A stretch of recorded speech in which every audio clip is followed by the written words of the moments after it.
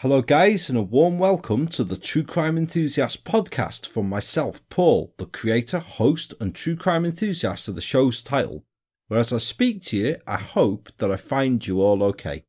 Now I won't go through the usual waffle that I do here with this episode. I was sat watching the chaos happening all around right now. People are getting ill, people panic buying, self-isolating for a week or 2 weeks, and it's pretty bloody bad really, isn't it? I mean, for fuck's sakes is all I can say. So I thought to myself, what I can do as a gesture is that for you guys listening, and it's only something small, but some of you who may be self-isolating, I reckon you may be turning to podcasts even more so than usual right now. And to help pass even a tiny bit of that for you, I'm putting out one of the Patreon back catalogue episodes as a bonus episode of The Enthusiast this week, available for everybody. There will still be an episode coming this week also. This is purely just a bonus one for the majority of you guys listening. I'll place a thread up in the show's Facebook discussion group should you wish to air your views about the episode afterwards, which I hope that you do, because I'd be interested as ever to hear them, of course.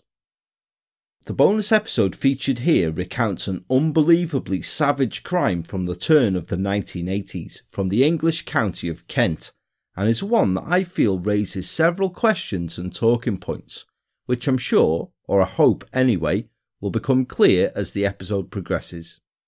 The episode also does contain descriptions of a crime and events involving an elderly person that some listeners may find disturbing and or upsetting. So as always guys, please when listening, use your discretion. With that in mind, please join the True Crime Enthusiast for a bonus episode entitled The Enigma of Enfield Lodge. The village of Pluckley in the English county of Kent is located just 5 miles west of the large Kent town of Ashford and could be one that's like countless other villages of its type across the country, apart from Pluckley having two things about it that make it stand out. Firstly, it was the location where the early 1990s television series The Darling Buds of May, a series starring Del Boy himself, Sir David Jason, and that was based on the 1958 novel of the same name by H.E. Bates, was filmed. Now it's not a show that I ever watched myself really, but I do remember it being on, and having looked it up to make the episode, it was basically an idyllic feel-good type show about some sort of dodgy farmer and his ever-expanding massive family. It's probably more remembered for being the series that gave Catherine Zeta-Jones a big break into show business, setting her on course to be married to today Mr. Burns lookalike Michael Douglas, because he just looks bloody awful now, doesn't he? I know he's older than water, and whenever I think of him, I always think of the bit with him and Sharon Stone when they're shagging in Basic Instinct, and it's just, God, minging. Pluckley's second claim to fame is that when the entry was recognised in the Guinness Book of Records, in the 1989 edition it was noted as the most haunted village in England, having a reported 12 different spooks and spectres prowling around it. There's a red lady, a white lady, a phantom coaching horses, 2 different suicides by hanging, and the ghost of an unfortunate labourer who fell into a pit of clay and drowned at the site of the old clay pit and brickworks in the village, to name just but a few of them. Although this category is no longer in use by Guinness, the area still retains its reputation for the supernatural, and as a result has become a bit of a mecca for ghost hunters, with ghost hunts and walking tours being held there on a frequent basis, as well as being the location for several shows like Most Haunted to have filmed episodes there. It also has an area just outside the village known as the Screaming Woods, if it didn't sound shit your pants scary enough already. Now I don't know what you guys think about the supernatural, and that's a whole different discussion that we could be here all night with. But many years ago, I went on one of these ghost walking tours during a weekend away in New York, and I'm still uncertain as to whether the strange old gent who hosted the tour was a ghost or not himself. I don't remember paying him for the tour, and back at the pub where the tour started, he seemed to just almost vanish. He was there 1 minute and he was gone the next. My mum as well is convinced also that a ghostly old man called at our door late one snowy evening when I was a baby, wanting a lift late at night into the next town. But who knows? The truth is out there, eh? But we're on a bit more of a definite plane for the bonus episode this month, that best begins with a description that was read out during proceedings in Maidstone Crown Court in June 1981. The description comes from a detective constable from Kent Police, Ian Nichols, who described to the court the horror that he'd witnessed when he'd looked into the garden shed of a large house set in 6 acres of Kent countryside, Enfield Lodge, early in the evening of Wednesday the 8th of October 1980. Detective Constable Nichols told the court, "Miss Marshall lay on her right side, fully dressed and wearing her Wellington boots. Her face and clothing were soaked in blood and her left ear was almost severed. Her hands had been tied behind her with cord and her head had been struck several times with a blunt instrument. Her throat had been cut, apparently by a knife, and she'd been stabbed by a garden or hayfork several times. The hayfork was impaled in her neck." Unsurprisingly, even some of the most experienced officers attending the scene thought this has got to be one of the most brutal murders that they'd ever encountered, because that's got to be a hell of a thing to find that, hasn't it, right? It was even more sickening because Miss Marshall was 79 years old. So what manner of evil inflicts such horror upon an old woman, one who was just 4 feet 10 inches tall and weighed no more than 7 stones in weight? To the few people in Pluckley who knew her, because the murdered woman, Gwendolyn Marshall, was a fiercely private and independent individual, her gardener, grocer and postman all had a collective opinion of her as the nicest person in the world. Miss Marshall, as she was commonly known, was generous, active and still looking after herself in the house that she'd lived alone in for more than 40 years, Enfield Lodge, which had been left to her by her father and which was a large 3-bedroomed property set on its own enclosed 6 acres of grounds just off Pluckley's Forge Lane. Described as one of the village's upper class, Miss Marshall could also be said to be an archetype. She typified the type of elderly eccentric whose habits are rendered acceptable by their possession of money, including reclusiveness. An only child, she'd never married or had any family of her own and kept very much her own company. Miss Marshall rarely ventured into the village of Pluckley itself to socialise or shop, and what supplies she couldn't grow herself in her own vegetable plot, she had delivered instead, establishing accounts with the local grocers, butchers, etc. for deliveries, and paying any bills by post. This isn't to say that she was aloof in any way, because if she was seen by passers-by while she was out in the grounds of Enfield Lodge, she'd quite happily stop and talk to them. The only regular outing Miss Marshall did have was a weekly trip up into London, which she undertook without fail and which caused the villagers to speculate wildly about the reason for. Some said she was off to a fancy man's that she kept there. Others said that she'd been involved in some top secret work during the war and was still involved to some capacity, going to meet with handlers, that kind of crap.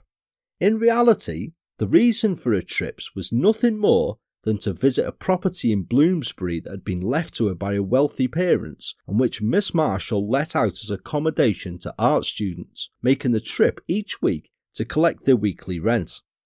The money from this was enough to afford Miss Marshall quite a comfortable income to live on, and she could spend her time indulging in her own hobby of watercolour painting, which she'd reportedly become quite accomplished at. In the midst of the afternoon, the 8th of October 1980, the local police officer, PC Andrew Coulson, had received an urgent telephone call to attend Miss Marshall's home. The distressed and worried sounding telephone call had come from Miss Marshall's nearest neighbour, Lucy Winter, and had convinced him enough for him to urgently make headway to the property. Upon him arriving at the house just after 4 p.m, he found Lucy there with a young local couple, Alan and Sheila Dryland, who'd arrived at Miss Marshall's house about an hour earlier that afternoon, following an invitation she'd extended to them to come to pick apples from her orchard. They'd been unable to find her when they arrived and were concerned at her absence, so had gone up and asked Lucy if she knew where Miss Marshall may be. Lucy didn't have any idea, but sharing their concerns, agreed to attend Enfield Lodge with the couple to look for her. When they got to the house, there'd been once again no replies to repeated knocking or calls, and so Alan Dryland had decided to enter the property through the unlocked back door, followed by Sheila and Lucy. In the kitchen, Alan noticed a copious amount of blood staining on the floor, and with this their concerns grew. Perhaps Miss Marshall had had some sort of accident and was lying hurt somewhere, needing medical attention. Alan, Sheila and Lucy all now moved through the house searching for the missing householder, noting with growing unease that there was also blood staining on the lounge carpet, very near to where Miss Marshall's open handbag lay, clearly disturbed, with a chequebook lying half in and half out of it. Upstairs, there were several more traces of blood in each of the 3 bedrooms, in the upstairs workroom, and both the upstairs bathroom and downstairs toilet of the large property, enough to clearly be able to tell that something very serious had happened there. But of Miss Marshall there was no sign. It was at this point that they decided to contact police. Upon PC Coulson arriving, he shared their opinions that something seriously amiss had happened, but realised that a systematic search of the house and grounds was too big a task for a single village police officer, and so he summoned police assistance from the nearby town of Ashford, which shortly arrived. By torchlight, the officers now searched the house and 6-acre grounds as thoroughly as possible, until at 6 o'clock that evening, the only possible place they hadn't looked in was a padlocked garden shed that was located at the rear of the house. The senior officer at the scene, Sergeant Eric Peacock, ordered the padlock to be cut off, which was done so to meet the sight that Detective Constable Ian Nichols described at the onset of this tale. By 7 p.m. that evening, the regally named Detective Chief Superintendent Earl Spencer, head of East Kent CID, was spearheading the subsequent murder inquiry and ordered immediate house-to-house inquiries carried out within the Pluckley area. These inquiries were less than an hour old when, not far from Enfield Lodge, Sergeant Peacock encountered a local youth that he'd met on several occasions before, a 21-year-old unemployed ne'er-do-well named Nicky Manuch, who lived in the nearby village of Smarden. When he was spoken to and asked for his movements that day, Manuch claimed that he'd been to the job centre in Ashford before he'd gotten the 2:23 p.m. train back from there to Pluckley Station, where he then visited the home of an acquaintance of his, a 17-year-old Pluckley resident named Peter Luckhurst, who lived on a sprawling council estate at the bottom of Pluckley's Forge Hill. Manuch advised that police may want to speak to Luckhurst because he volunteered that earlier that afternoon Luckhurst had told him that he'd found Miss Marshall's King Charles Spaniel, Sophie, running loose on Forge Lane, and he'd lifted her back over Miss Marshall's fence into the grounds of Enfield Lodge. Now, Peter Luckhurst was also a name that Sergeant Peacock knew. Like Manuch, he was also unemployed, but he'd never come to police attention for being anything more than a petty thief or a general nuisance. Although he was considered by some to be feckless and as much use as an inflatable dartboard, Luckhurst was also widely liked by many in the Pluckley area, where he was considered a lovable rogue, and one of these to hold a soft spot for him was someone that Luckhurst knew very well, Gwendolyn Marshall. In fact, the youngster and the curiously reclusive old lady had rather a warm regard for each other. Luckhurst's mother had passed away from tuberculosis 5 years previously, but while she'd been alive, she'd been Miss Marshall's daily help, and consequently, Miss Marshall knew Master Peter, as she called him, very well, having what was described as a genuine affection for him. And it was seemingly reciprocated, as the old spinster had taken on the form of an almost mother figure to the boy following his mother's death. He was a regular visitor to Miss Marshall, often helping her with chores around the house or assisting in the upkeep of the sizable grounds. He was also given the freedom of the grounds of the house and orchards and was allowed to shoot rabbits on Enfield Lodge's 6 acres. On the day following the murder, Thursday, October the 9th then, Police picked up both Peter Luckhurst and Nicky Manoch and took them both to Ashford Police Station to answer further questions and assist with inquiries. The two youths were spoken to separately, and once here, Manoch repeated his story of having visited Ashford the previous afternoon to go to the job centre. He'd gotten back to Pluckley shortly after 2:30 p.m. and headed straight to Peter's house, where he remarked that Peter didn't seem his usual self that afternoon. Manoch told police, "I've known him a long time, and when I was in the house, he was quiet and didn't talk much. Normally he's sort of noisy and mucks about a lot." Manoch was then questioned closely about the alibi that he'd given, and he repeated the same story that he'd told the previous evening. If he'd caught the 2:23 p.m. train from Ashford, it was only a 9-minute journey to Pluckley, where he would have indeed arrived shortly after 2:30 p.m, which would also seemingly rule him out as a suspect in the murder, because the estimated time of the murder lay between 1:45 p.m. and 2:30 p.m. Now, the former time could be established because Gwendolyn had been seen by the postman at that time, whereas the latter time was only shortly before the Drylands had arrived, taking up their invitation to pick apples from the Enfield Lodge orchard. Meanwhile, Peter Luckhurst was telling his interviewers, "That old lady was like a mother to me. I would not even slap her around the face." When it was suggested that perhaps he and Manoch, acting in tandem, had killed Miss Marshall, Luckhurst strenuously denied this. He said, "No way am I going to say my mate killed her. If I were to say we had done it and my mate had an alibi, then I would get done for 20 years. I may as well just kill myself." Now, although this sounds oppressive, doesn't it? It's commonplace in interview techniques. You guys must have seen enough films and dramas to know how this works by now. The same was put to both Luckhurst and Manoch, who both denied the accusation, but feeling then that the clearly agitated Luckhurst had something to get off his chest, the experienced interviewers now sensed they were at a crucial point, a moment in the interview where they could now ask crucial questions and put things to Luckhurst in such a way that he wouldn't feel defensive and back off. The question was thus put to the 17-year-old, "Peter, what happened when you went into the house yesterday?" Despite Luckhurst claiming that he hadn't been around to Enfield Lodge the day before, the officer pressed on, "It has become obvious to me that you went in there on your own and for some reason something happened, whether you intended it or not." There was a lengthy pause, and then Luckhurst broke his silence, saying, "I hit her with a log. I wanted some money and had had too much to drink." Luckhurst then claimed he had battered Miss Marshall senseless with a log and had then half dragged, half carried her all around the house looking for money.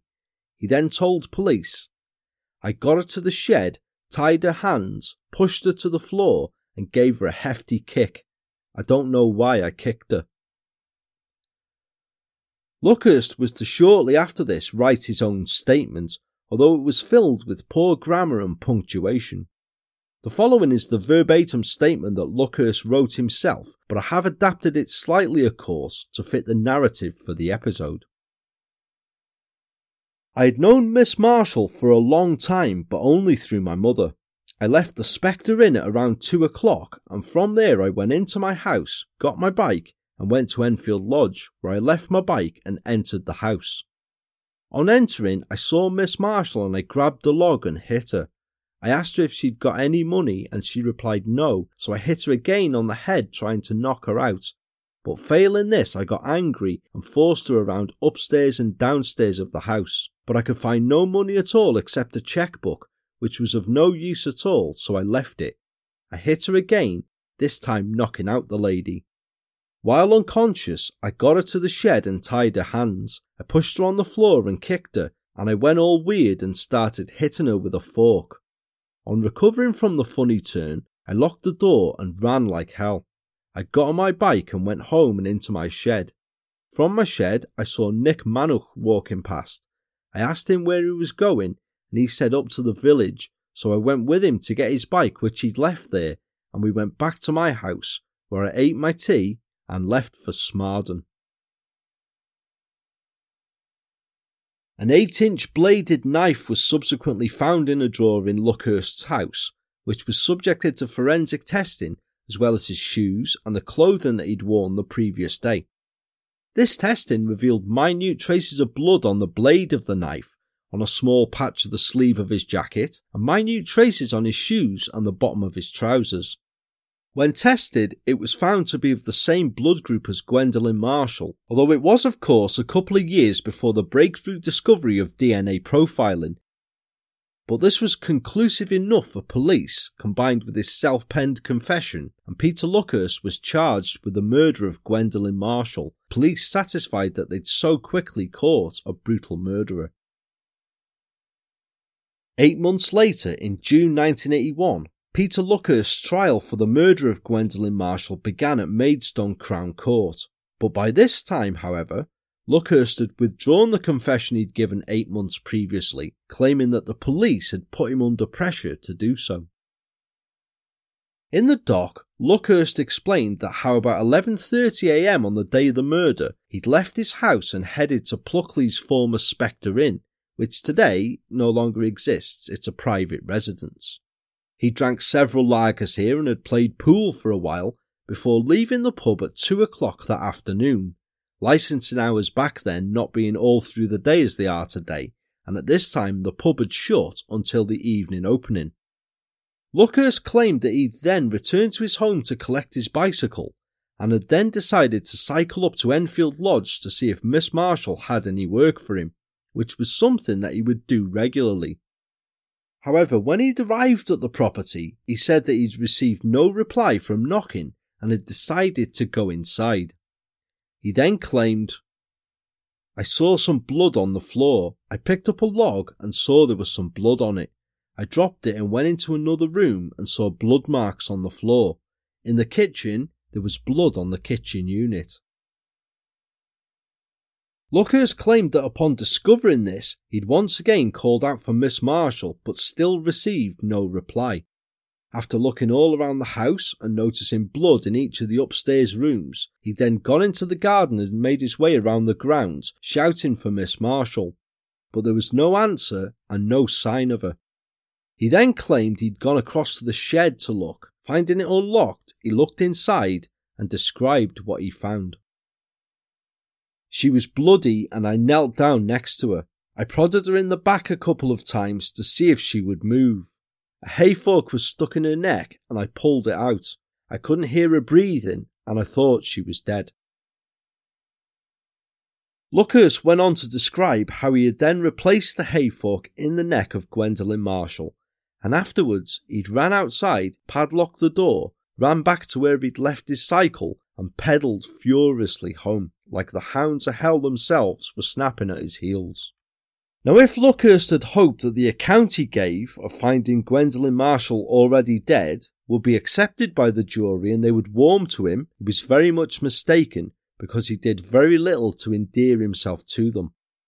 In fact, in the courtroom he was his own worst enemy, with his standoffish demeanour and his inability to satisfactorily explain further aspects of his story when asked, even by his own defence counsel, Michael Mortland QC.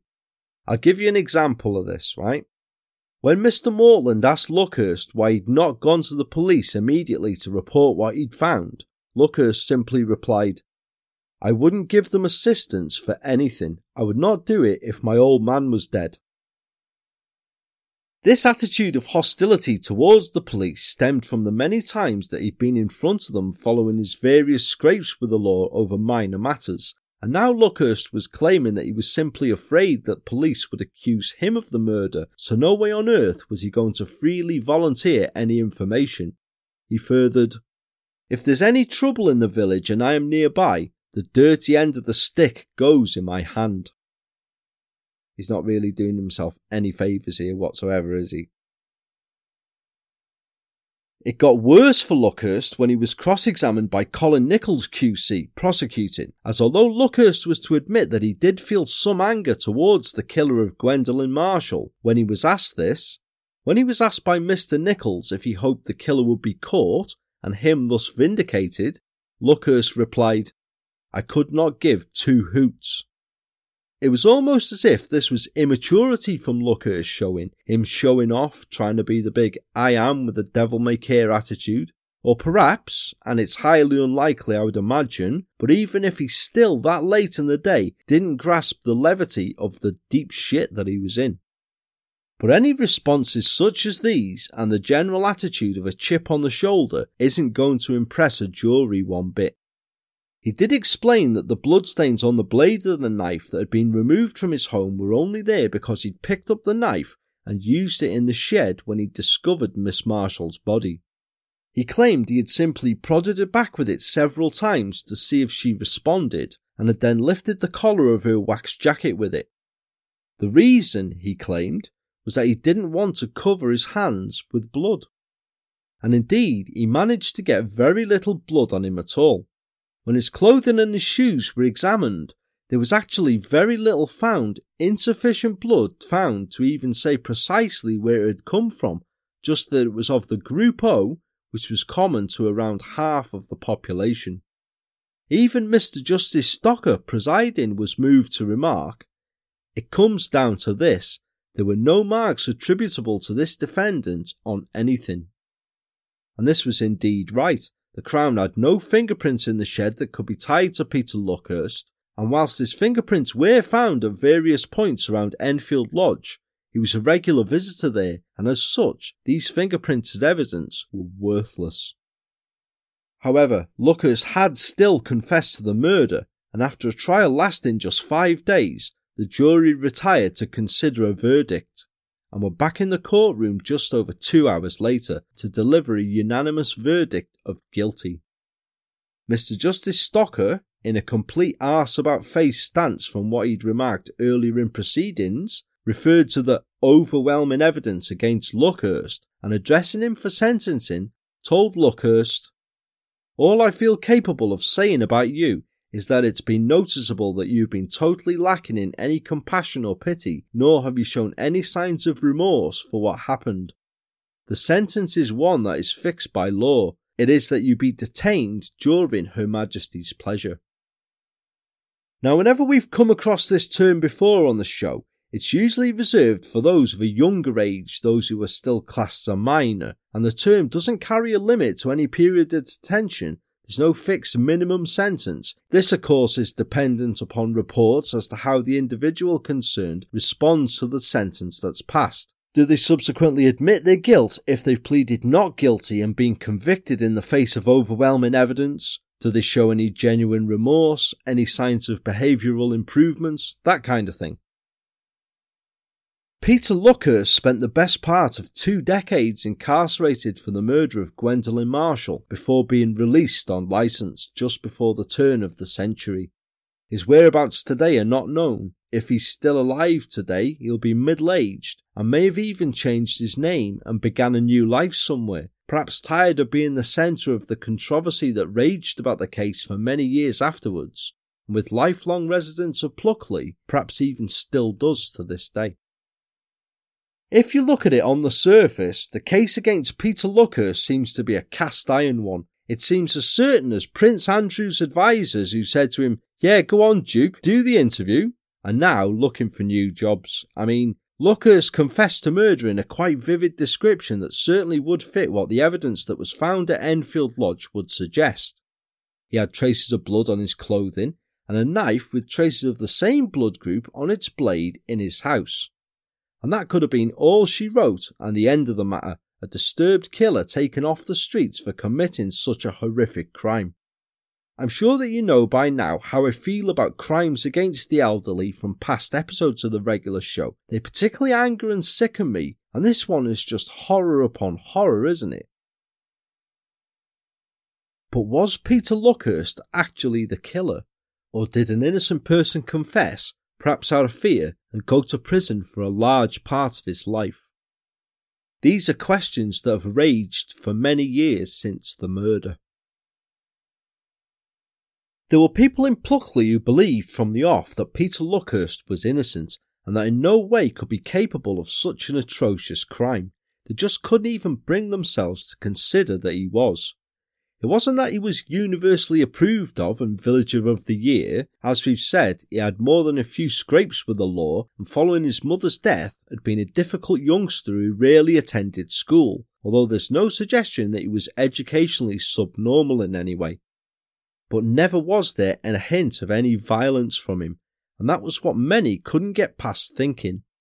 Immediately after Luckhurst's trial then, a group was formed, monikered with the grand-sounding title of the Peter Luckhurst Defence Committee, with the sole aspect of, I bet you can't guess from the title?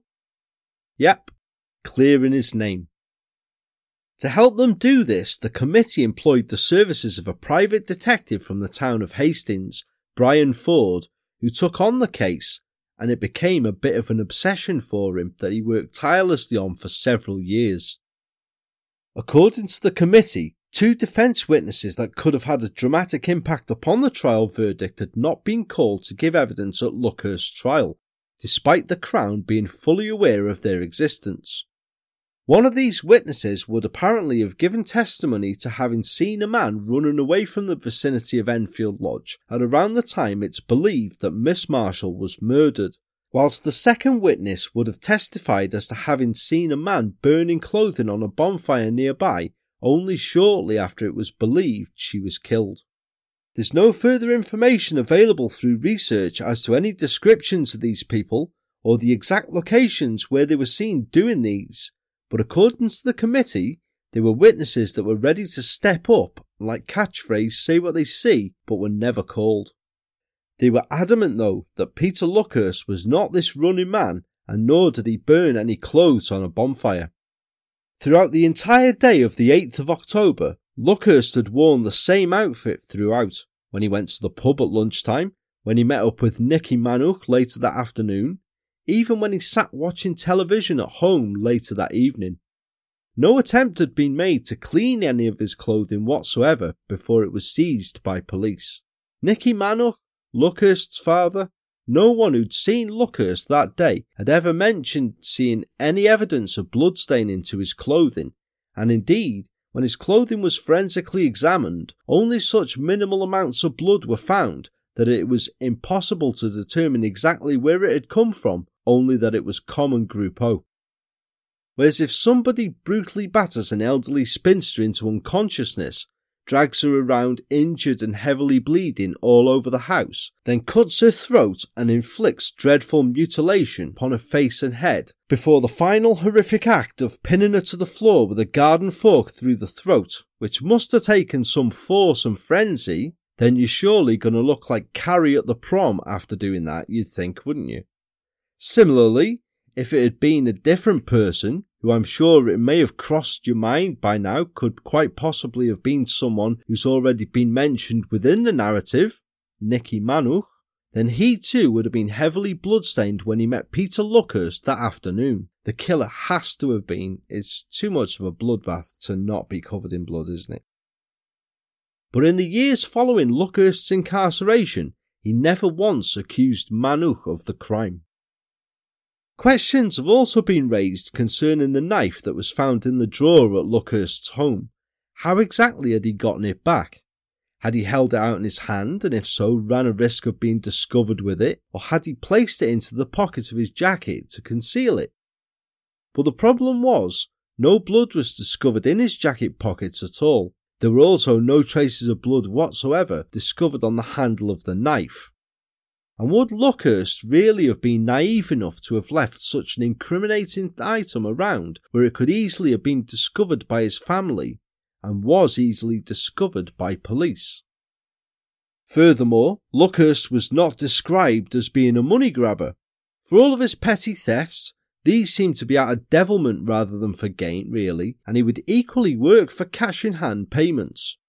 As well as doing odd jobs around Enfield Lodge for Miss Marshall, he would also do labouring work for the farmers of the local district, or would even work as a groundskeeper for Lady Spence, a member of the local landed gentry.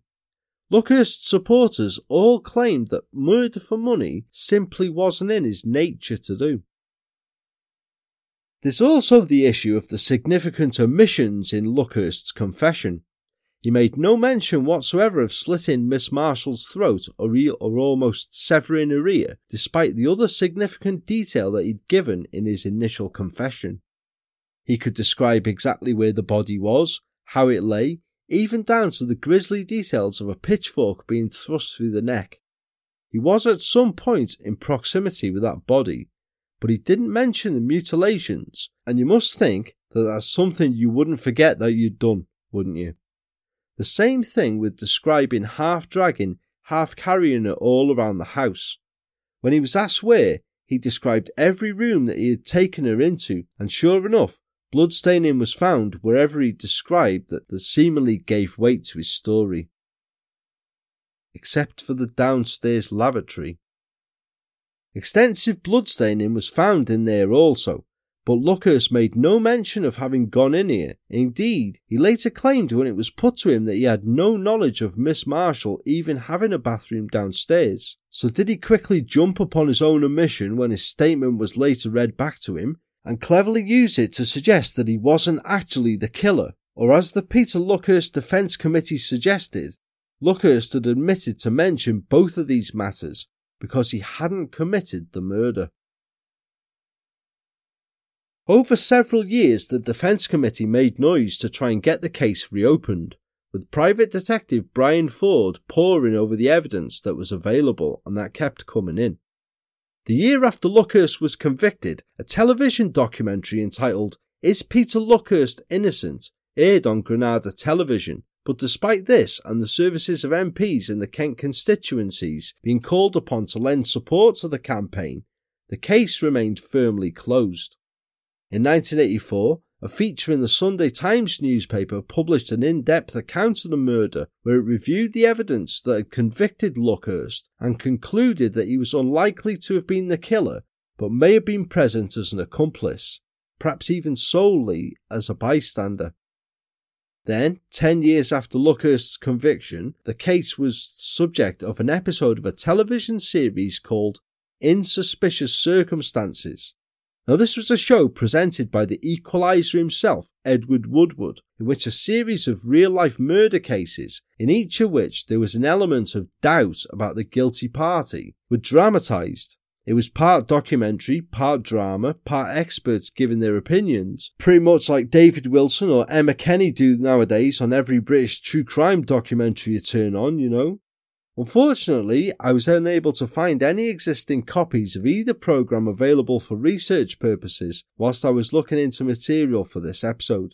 But back in 1991, this episode of In Suspicious Circumstances, when it was aired, did reignite interest in the case, and once again, the uncertainties about the evidence that had convicted Luckhurst were raised, which led to the Home Office to call for another report on the case. A review of the evidence did go ahead, but after an inquiry lasting almost 2 years for this said report, a decision was taken to not proceed any further with it, and the report never materialised. So the truth of the matter is elusive really.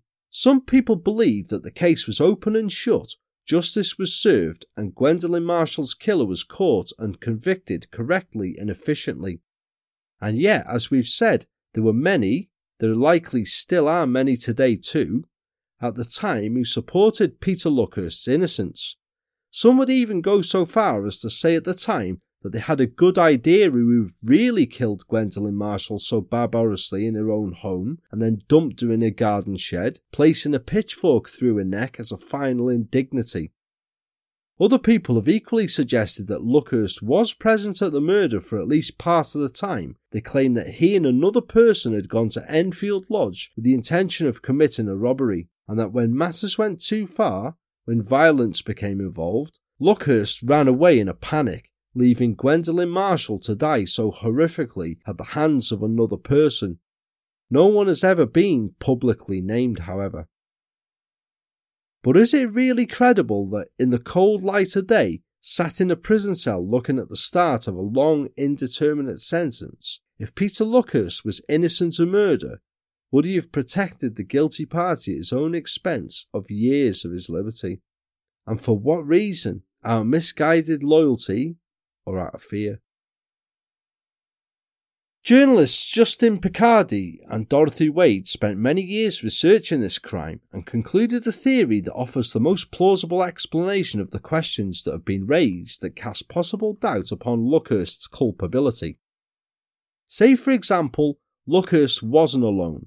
Say he was merely an accomplice in Miss Marshall's murder. He may indeed have only been a bystander. If he was, it would explain why he knew so much detail about the crime but had so few traces of blood upon his clothing.